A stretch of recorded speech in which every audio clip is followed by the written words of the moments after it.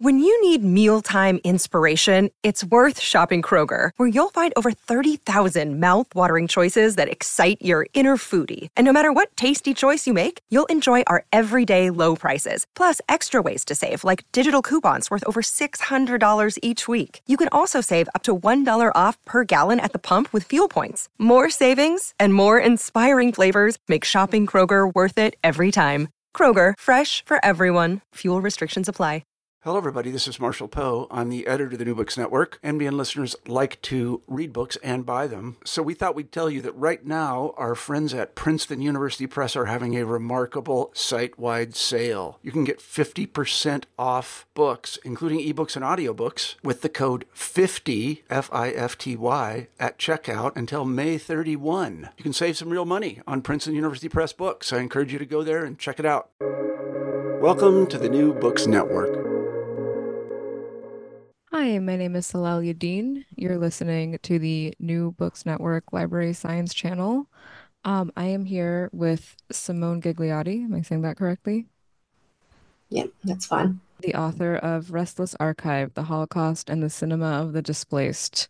Would you mind introducing yourself and your book? And I think especially in your case, the format of your book, which is digital forward. Yeah, thank you so much. Hello, my name is Simone Gigliotti, and I'm a reader in Holocaust Studies, which is like an almost professor in the history department at Royal Holloway, University of London, in the United Kingdom.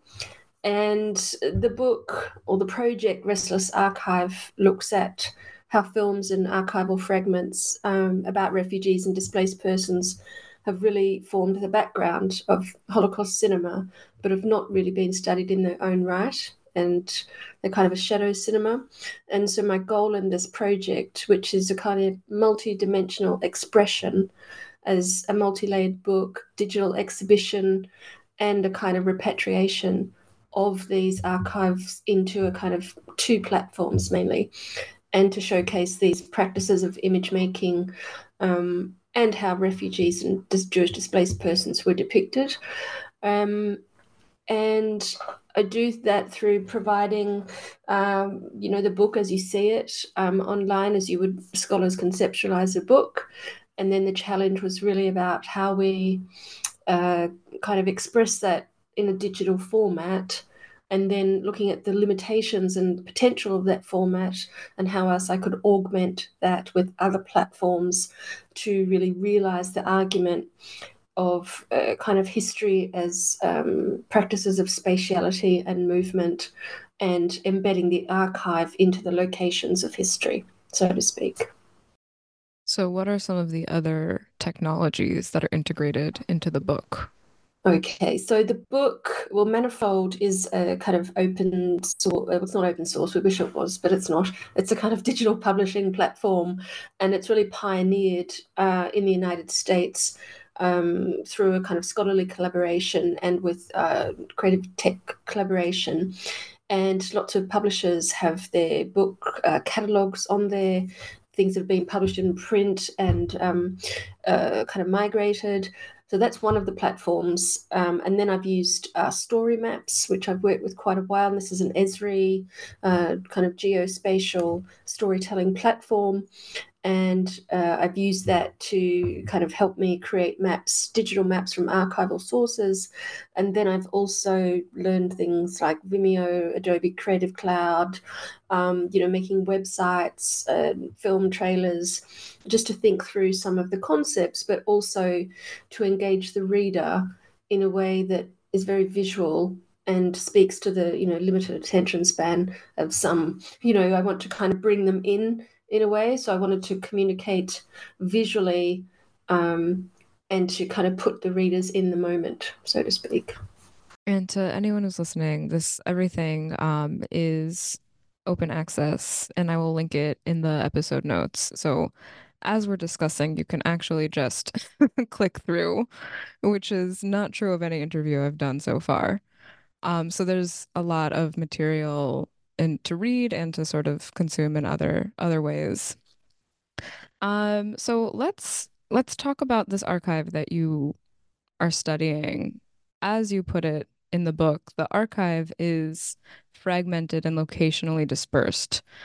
So how did you conceptualize it? What exactly are you investigating? And what were the limits of the archive as you imagined it?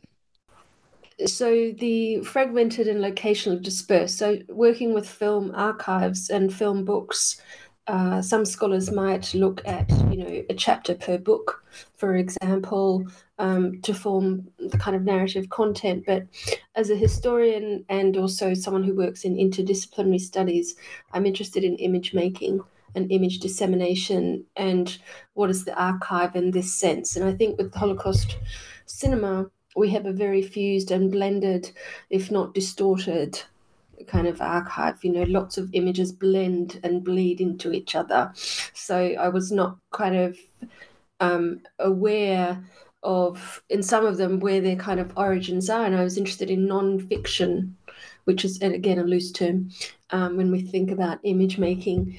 But I was interested in where do today's image archives reside, not feature cinema, but also documentary cinema, home movies, the 1930s, 1920s, kind of Eastern interwar Europe period, the YIVO archives.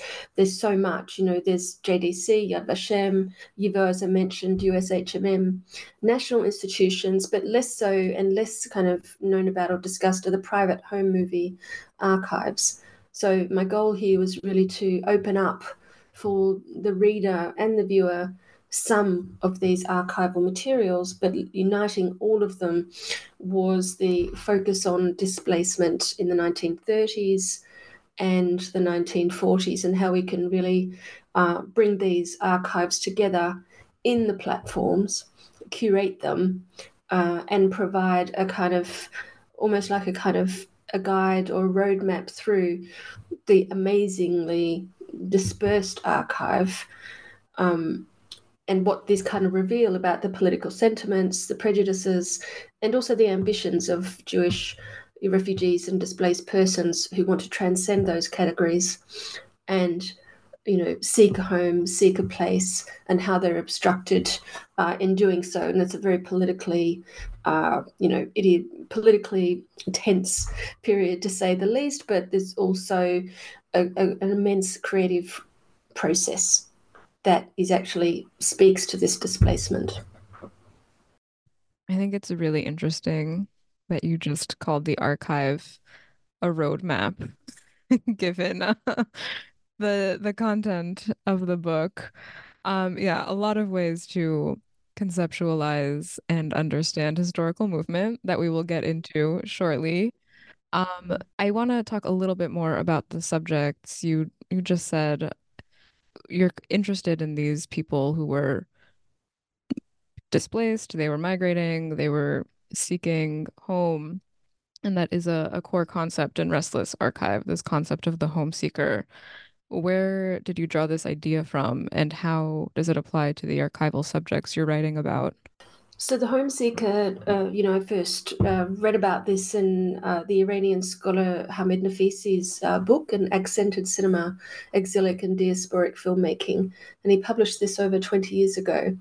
And he originated this concept to describe how filmmakers used cinema, mainly feature films, to explore experiences of refugeehood and displacement in the so-called third world and global south since the 1950s and 60s. And my challenge, I think, was to see if we could migrate the spatial nuances of this concept of displacement and diaspora to filmmaking from the 1930s and 40s without diluting its original meaning. And so that's the challenge, is to, oftentimes these are kind of highly politicized concepts, and they still are. But for me, home seeking is a kind of universal concept, and it's portable, and it's a really productive way to track repeated movements of refugees, survivors, and displaced persons. And I looked at in the book as a way to kind of extract some of the spatial practices. I use this idea of home seeking to identify the kind of individual. So in chapter 1, for example, we just have a Jewish refugees and displaced persons as a spatial figure. And then I talk about the mobility action being immigration.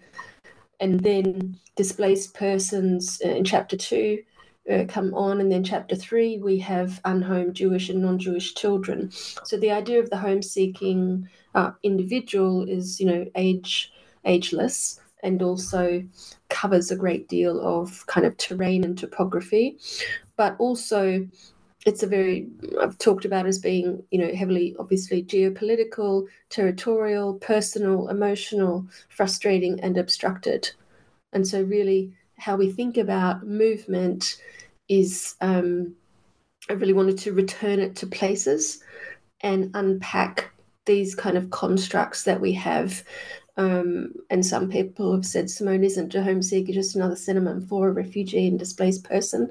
And I've said, yes. However, I want to kind of think about talking about a kind of universal condition and saying that there's something more about the more about the kind of administrative category or the stateless category of the refugee and displaced persons, and people occupy these positions repeatedly and in different times and places. And I think it's a bit more of a flexible category, so to speak, that it's for Jewish and non-Jewish kind of migrations.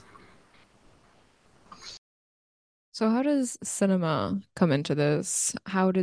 Using cinema, these films as a primary source allow you as a historian to not just reconstruct the geographic movement, but kind of complicate in all of these ways the social and emotional and political, all of these categories that you were interested in, and how does that compare to, I think especially if we're thinking about geographic movement, how does cinema compare to other primary sources that are maybe more traditionally associated with that kind of work?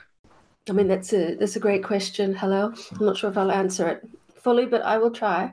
So, and I think, cinema to me is a cartography in itself. It starts with a story, it gives you origins of character, of place, of movement, of, the internal itinerary of the story, and the kind of filmic images that really constitute either a short film or a feature film. They still have a mapping ambition and enterprise.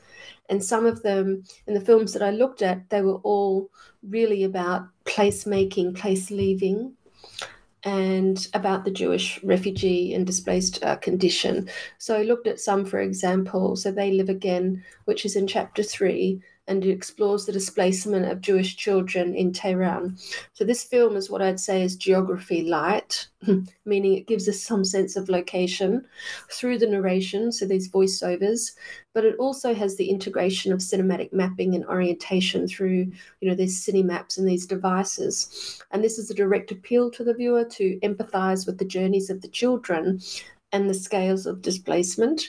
We also have other kinds of mobility and movement that are more domestic and intimate, such as in chapter 6, where I look at kind of so-called home movies within DP camps.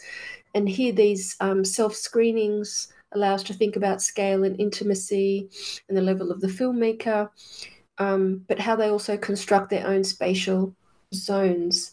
So the films themselves, we can read them as narrative maps, but we can kind of look at films as ways to map environments and places and engagements. And I think tools of geospatial analysis, which I looked at in the book and I do later on in chapter 7 and 8, help us tag images to locations. And I think as well an important companion to film is the photographic archive. And I've tried to create what I call kind of photocartographies of the movement of Jewish displaced persons on the Rikah from Europe to Palestine, to kind of talk about, how does mapping of these images give us a new version, a kind of animated, activated version of landscapes and historical movement. So it's kind of trying to rethink our reliance on kind of the singular media of an archive to tell the story, but to bring them together and have a broader conversation. Very quickly, can you discuss the cinemaps? I was not familiar with them as a category until I read the book. Yeah. Yeah. So a cinemap, for example, if you are watching even a commercial, if you're seeing an ad and then will be like a pop-up of a map and it gives you these animations of direction and orientation, that is a kind of cinemap. And in most of the kind of fundraiser films that I look at, or in chapters 3 and 4, they're kind of educating the viewer. So it's introducing a geographic literacy because, some people are kind of, need a bit more guidance in knowing where places are. And this was particularly apparent in these films from this time period because they were almost like an educational intervention to say the world is big, people are dispersed in many locations, but you need to understand that this is where they're going from and coming to. But also these cinemaps were kind of politically problematic because they're also kind of showing people, oh, they might be coming closer to you. This is what you need to do to intervene to prevent this in a way. So it's as much educational as kind of a caution. And the cinemaps still occur, but more so in the cartographic narratives of, say, ArcGIS and story maps today when mapping migration. I look at a little bit of that in the later chapters of the book and in the conclusion, where we talk about mapping practices in cinema and these kind of distortions and disruptions, I guess, of how people understand place and possible threats to their stability. I want to talk a little more about the fundraising films.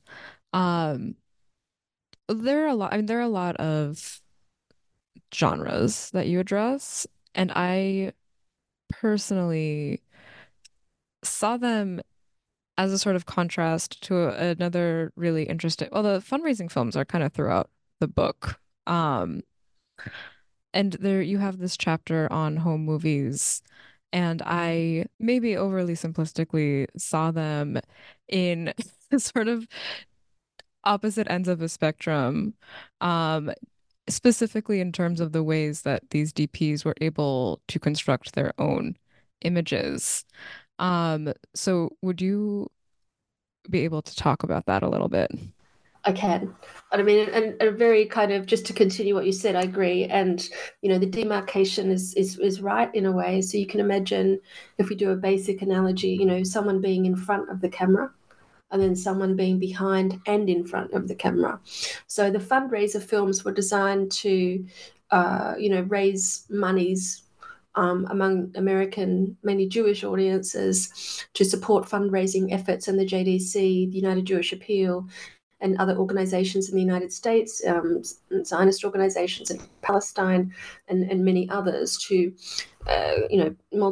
hundreds of millions of dollars, these appeals to fundraise for, education, supplies, basic relief provision, staffing, personnel. So the fundraisers were an interesting genre, and there's been some writing about them. These are short films, and to me, they're an early kind of Holocaust cinema as such, because they use the images of liberation and also wartime, mainly Nazi images from wartime, then liberator images from the early post-war period, and they kind of edit a kind of a version of survival, of persecution and survival, that is what I think what you'd probably expect to see. Right, this persecution, survival, they're tortured, people are homeless, people need clothes, but they use a lot of the kind of tropes we associate with the Holocaust today, of barbed wire, of tattoos, of these kind of emaciated bodies. It is kind of unsettling, but these fundraising films were also kind of ubiquitous as well in kind of circulation in cinemas, for example. So the projections of the home movies, for example, is much more individual. So fundraisers, we can say, institutional, and the home movies are individual. And they provide a kind of rejection of that image, of the institutional image. So to me, they represent a kind of visual liberation of these Holocaust era images. And these Holocaust era images that appear in fundraiser films tend to freeze the survivors into a permanent state of dependency on relief organizations. Whereas the home movies, although they're silent and the institutional fundraisers are vocalized, they tend to really force you to identify with the survivors and the living. And they occupy a homing instinct and intention, and they permit the survivors an agency to assert and create their own images of self and family. And what's interesting, in fact, is that the people who made these home movies don't really leave a lot of materials about the making of the home movies. They leave a lot of other materials. So therefore, how do we read the intention of what they're showing? So therefore, we look at the images repeatedly, and we must associate them with the other archives through kind of distant reading to infer what their argument is. So Jack Sutton was one such person, and he was a camp photographer, for example, and he made a lot of films. He was a portrait photographer. He was very proud of the family that he made during his time in Munich, and the images that he left, both the photography and the film, they do show this visual resistance to genocide, but they also embrace a future. And showed some of these images show him as walking on for the camera, repeatedly. The daughter Cecilia is being paraded as little kids are supposed to be doing in films, and then they want to express this freedom of movement and ability to record it. So we can see in these films and photography, documentation was his mission and passion. And so these home movies are much more individual, eclectic, idiosyncratic, and the fundraisers are a bit more institutional, public, and purposeful. And I think they are quite distinct, and you're right to really identify them. But my goal with juxtaposing them was to actually say there is no singular cinema of the displaced. There's many kinds of cinemas. Maybe I should have called the book Cinemas of the Displaced, but it's too late now. Correct me if I'm wrong.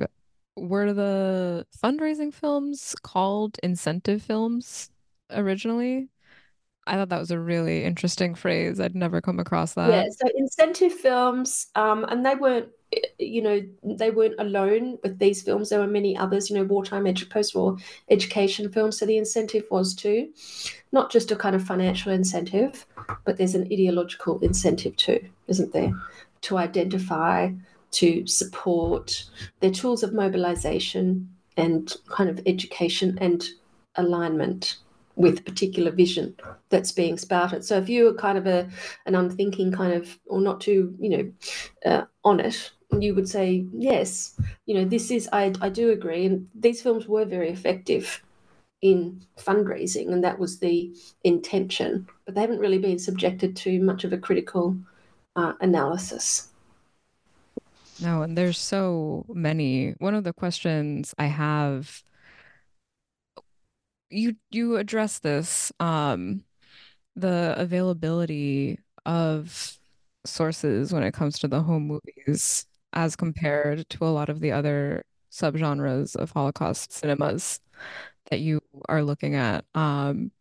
Did you feel limited at all in your analysis, just given the somewhat reduced access, just because of the way that I suspect fewer were produced and certainly fewer were archived and available digitally and all of these things?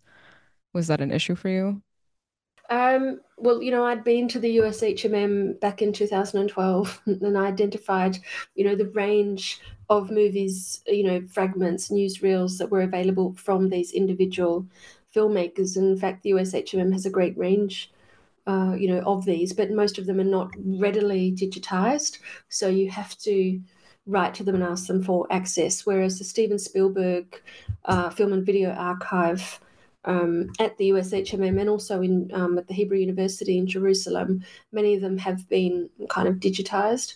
So I think the accessibility is a big influence on the kind of knowledge about them.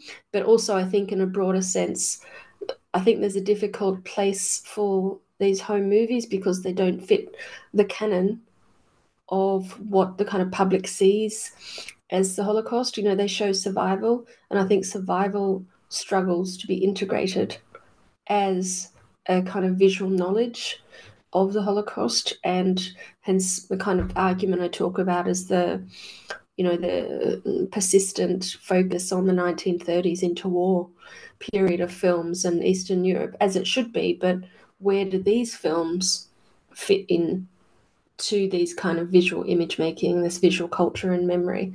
And my goal was to really try to push that argument forward some more. I wrote that down, what you just said, survival struggles to be integrated as a visual knowledge. And one of the things that really struck me in the, and I think this is a natural byproduct, right, of this sort of self-determination, that these are in the home movies, these are these artifacts that are being created by and for the DPs themselves. One of the things that struck me that you do make explicit is the way that a lot of these complicate, if you think of what probably the average person on the street thinks of as the Holocaust experience. It's you're in a ghetto and then you're put on a train and you go to a camp and then you're either liberated or not to be too glib about it. Um, but a lot of these home movies depict people who have had experiences, none of the above, right? Like that were on these migratory patterns that are not exceptionally well known, that were not in camps at all. There's all of these range. There's an enormous range of experiences that are the Holocaust, that are not just I it's the same question, right? They're not part of the cinema, they're not part of the culture, and they're not that well known. It's the arrow is going both directions. But that kind of oh sorry, go ahead. No, I was just going to say, I think the challenge, I think, is to bring in these new places and roots of the Holocaust into this understanding. Whereas I think we have the kind of public cinema has a very camp, ghetto focused knowledge, and mainly drawn from kind of feature films and liberation footage from the 19th May, June 1945. This is the issue, and some of the liberations from Auschwitz and Majdanek. So we're talking about a kind of narrow geography of visual kind of information, so to Yeah. speak. And And so that is addresses your kind of questions. that gets at another phrase that struck me in from the book, which is this idea of the archive of motion. What does this archive of visual and in library world, what we call time-based media, recordings of either sound or film. What does this archive reveal that an archive of, say, documents, static things cannot? Yeah, it's a good question. I'm not sure if my answer will satisfy, but for me, it's the archive of motion. As a historian, I've always been drawn to images and image making, and I thought when writing this book, I didn't really how could I write about film without showing it. I don't really warm to film books where they assume you know the film, they assume you know the clip you're talking about, but here I wanted to actually. It's about an integrated experience of the reader come viewer. So the archive of motion is to really think about, the moving image archive, but also to give it an orientation and also a pace, right? So the unstable and on the move with a wavering pace, much like in the way that the refugees and displaced persons experienced. This historical moment was a kind of repeated displacement of months and years. But how do we actually express that in a kind of written form? Well, we don't really do that well. But whether or not film is another kind of way of, writing. And this was talked about in chapter 9, where I talk about film and it's as a kind of form of writing with a camera. And therefore, the archive of motion for me is I've talked about as being a refusal or rejection of stability, and it's a mechanized way of seeing. But I don't think documents can't be that either. It's really about a transformation of the document into a kind of a moving, a form and what you do with this. So subjecting them to a kind of transformation, the idea of activating the archives, which means putting archives into their locational spaces. And this can be done with static analog documents, tagging them to locations. So for me, it's actually a mode of interaction. So taking either film or the document and elevating it and giving it another kind of life story and interactive kind of possibility. Same as when I think about photographic contact sheets, we just see often photos, but when you see the whole contact sheets, you have a big story here. And for me, this is an archive of motion too. But whether or not the mechanics of, as Benjamin talked about, the work of art and the age of mechanical reproduction. So we talk about the document here, what is the status of the document in the age of digital production or reproduction or transformation? Are we looking at kind of similar transformation possibilities, not just the document, but elevating them into other kind of ways of reading or knowledge construction? For any listeners, this is not the first time I'm going to have to link Walter Benjamin's The Work of Art in the Age of Mechanic Reproduction in the liner notes. It will be linked if you're interested. I'll link the other episode where that also comes up. I'm sure it won't be the last time. It's interesting. I think anyone who works with an archive is doing exactly what you just described. I think this reinterpretation is a form of motion, regardless of how legible it is. But I think the end product of this book is a really, I think, effective example of what can come of the scholar, the researcher, whoever being really deliberate about telling us what they're doing with the documents, right? Um, I think everybody, I don't think this is news to any historian. I think everybody thinks about it. But I think there is still some sort of resistance to talking about the process, this kind of like metacognition that's happening. But as a reader, I find it really interesting, not just because I'm an archivist. Anyway, I'm gonna take a bit of a turn because I there's a really interesting chapter that I want to make sure that we talk about. You mentioned chapter 3, this children this chapter on children, and how they're understood in Holocaust cinema. And one thing I want to flag really quickly, um, that really stuck out to me is this idea of these children who have lost cust someone has lost custody of them, their parents, their country, perhaps the international community, insofar as everyone is responsible for children. This idea of uncontrolled mobility in these children. Um, I don't want to get ahead of your answer. I will let you answer. But I think given the broader context of the project, and then there's this really just core example of we often think of mobility as a sort of freedom. Um, and I think this chapter really drives home the ways that it is not, it can be a burden, it can be unmanageable. Anyway, I'm gonna let you answer. I'm gonna stop talking. Mm-hmm. No, thank you, Hella. Yeah, so this was a really interesting kind of chapter to write because it's so rich, and children have occupied, a focal point for many scholars of the Holocaust and talking about children's representation in film, in hiding, in orphanages, and don't get me started on Life is Beautiful, so I won't. However, but I was going to say that children, I looked at, mainly some kind of fundraiser films in Seeds of Destiny, which was a kind of behemoth for its time. And I looked at, this was an interesting case. David Miller was a kind of filmmaker for the US Army, and I'd actually looked at the archives in Beverly Hills, and I was able to reconstruct his journey across Europe and Africa based on their expense accounts of where they went. And there's a huge archive there, kind of waiting to be really looked at in detail. But really, as much as this film is about the children, it's also about the filmmakers. and their commitment to understanding the kind of epic displacement and really children to kind of find children, rehome them, get them off the streets. This was the kind of challenge of orphaned and unaccompanied children.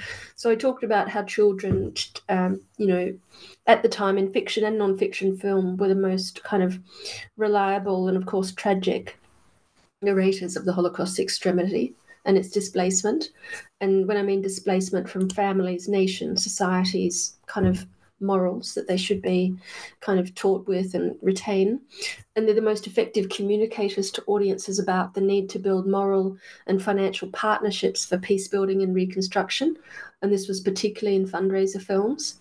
The films that I looked at were a mix of kind of Zionist films, US Army films, for example, and they projected children of symbols of national and familial decline and the objects of custody. So where and to whom do these orphaned or unclaimed children belong? Was it to the Zionist organizations who are wanting to say, let's bring the children to Palestine, or the orphanages in Europe, or the foster families that were lining up to take them because they didn't have children or wanted more for whatever reason? So it's not only a post-war question, it was anticipated during the 1930s era of migration and persecution. So here, even in this period, we see representations of helplessness, dependency, and the necessity of relocation to boarding schools, convents, hiding, or resettlement schemes like the kinder transport. And there's a new film called One Life with Anthony Hopkins coming out about Nicholas Winton. So it's this kind of persistence of this rescue narrative. Children have constructed as symbols of decline and hope. And Holocaust cinema is no different in projecting these kind of binaries. But these films also did something and raised the alarm about the future of children outdoors in untamed and wild totalitarian landscapes. As much as war put children outside into the rubble and the roads into danger, post-war cinema wanted to put them back inside the home, right, and limit their mobility. And here there are large associations about the politics and places of play and regulated movement. So there's something about outdoor living. This is paramount, I think, not just in this chapter, but in other chapters too, as to where do people live while they're displaced? Where do these children, where do they find a home? Is it in the rubble, in old buildings, etc.? And it was also apparent in post-war European cinema. So films like Somewhere in Europe, The Search. This is a real preoccupation with kind of Hungarian and French cinema, in particular German, the neo-realist cinema, the Italian neo-realist cinema. So it's about, children carried the burden, as you said, of wartime events and storytelling. And that they would really appeal to this international morality and mindset about rescue and finding them a decent home, and thereby reversing the kind of future totalitarian, seed that had been planted. It was all about reversing that. That's particularly apparent in Seeds of Destiny. I will admit my bias here, which is that I've written about this. I should probably write about it more.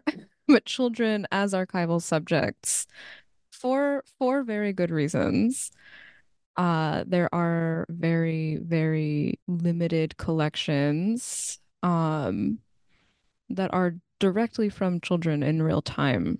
Even if we look at the Holocaust literature, there's plenty on the experiences of children. A lot of it is sort of constructed from all sorts of administrative records. A lot of it is from adults recollecting childhood experiences. I got interested in this because I work at YIVO, as you know, and perhaps anyone listening knows, but if you haven't read my little bio, that's where I work.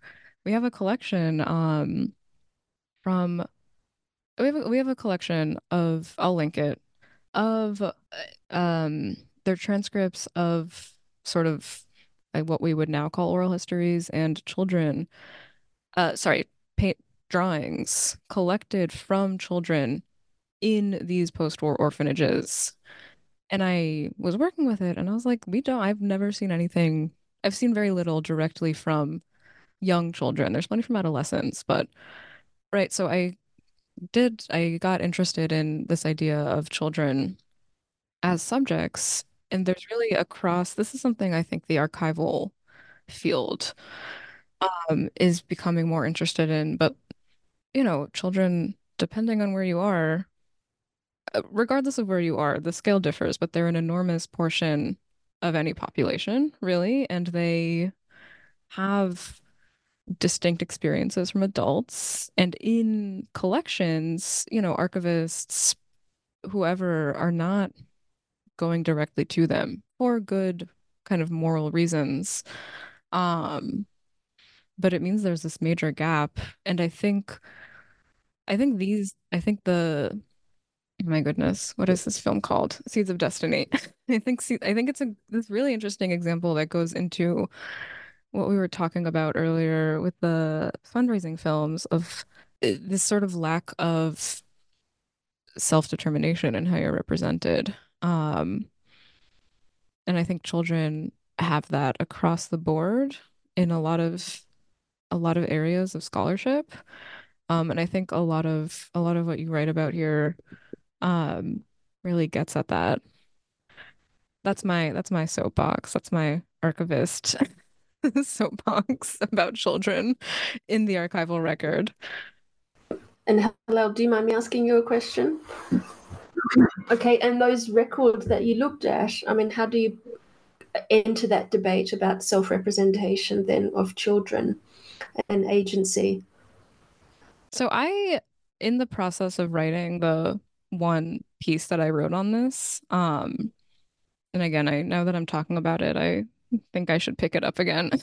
But I had this was at this was during COVID, and a lot of libraries and archives were doing these, submit your COVID-19 experiences to our collections. And I got in touch with a number of um, archivists and librarians who were actively soliciting from children. Yeah, and I talked, they weren't like going out of their way, but they were open to children. I talked to one organization that was actively soliciting from teenagers, and I kind of talked to them about how they were thinking about that and what was coming up. And where I landed is it's something either, if a guardian, in terms of consent, if a guardian is comfortable with children, their their charges sharing, I think that's fine. I think being in an archive, um, sharing your experiences is for a lot of people kind of empowering, even for children. And then in terms of how we kind of understand children as reliable historical sources, I think anyone who's responsibly doing history research approaches any source with the understanding that these are mediated reports. You have to understand things in their context, et cetera, et cetera. I think perhaps you think about it differently for children, but I think a lot of the arguments against collecting from children kind of imply that otherwise you're not thinking about it at all, which I don't think is true. I think you just know this is from a young child and you kind of analyze it appropriately. But that's true for anything from anyone, right? I think you're right, and the kind of the perspective is important. And I kind of asked you that question because one of my other projects and when I kind of work on, as most people do on the side, is on mapping and survivors maps and how they saw their worldview. And I went to the Wiener Holocaust Library in London, to discuss what sources they had. And they said, Simone, have you seen this project? And it was by an organization, NGO called Waging Peace. And they were drawn by child survivors of the genocide in Darfur. So they have 500 of these images, and exactly like you were talking about. And this campaigns, this organization against genocide and abuses. And then what was interesting, in November 2007, the drawings were accepted by the International Criminal Court as contextual evidence of the crimes committed in Darfur. So this is a kind of transformation, again, isn't it, of these drawings as this kind of evidentiary kind of narrative and text. So the fact is, I think we kind of tend to, put children in boxes, and here are the kind of drawings, and this is perspective, but these actually, they are testimony, and they can be used, in different ways, and kind of, as evidence for support a criminal, prosecution case here. Right. I think I have many children in my life. I respect and admire them. You know, they're people. They have experiences, and the ways that they choose to share them are valid. And underlying this lack of collection is, I think, the implication that they are not valid in some way. But as you say, they I mean, I don't think that there's any more kind of legitimizing stamp than being used as evidence in international criminal court. All right. Let's get back to your work now. That kind of leads me to our classic closing question. We do have more to talk about as ever, so listeners, you should read the book, so there's plenty more, but we're running out of time. So I will ask, what are you working on now? So at the moment, I'm developing aspects of this project, and really the home movies and self-projection, sorry, as forms of testimony and creative kind of visual and political practice about, movement and abstraction in times of conflict and post-conflict. And I'd like to investigate these practices a bit more in local and transnational kind of terms, especially in relation to cine clubs. This is a global practice of people and home movies and the family and regeneration, but also kind of cultivating social and community spaces through home movies. The Jewish DPs were active and vigilant image makers, and they're really part of a global cinematic movement, whether they knew it or not. Um, and it seemed to kind of embolden them even more to put this record of archive, the record of their kind of displacement, down. And it really, to me, it gives them some kind of hope as well, is that they're creating this, but will they return to it? And really, the story is the fate of these movies. Do they go with the survivors, which they do most of the time, to a new country? Do they get rewatched? When do they get donated to the museums? What's the kind of pathway from their kind of status as home movie to kind of archival source? This is the kind of big question, I think, is that we haven't really grappled with too much. This is something I Yeah, want to address. I agree. Well, I will keep an eye out, and you'll probably get an email from me to come back whenever that's published. Um, Thank you so much for taking the time. Thank you. And I hope you have a great day. Thank you. Hello. Thank you so much.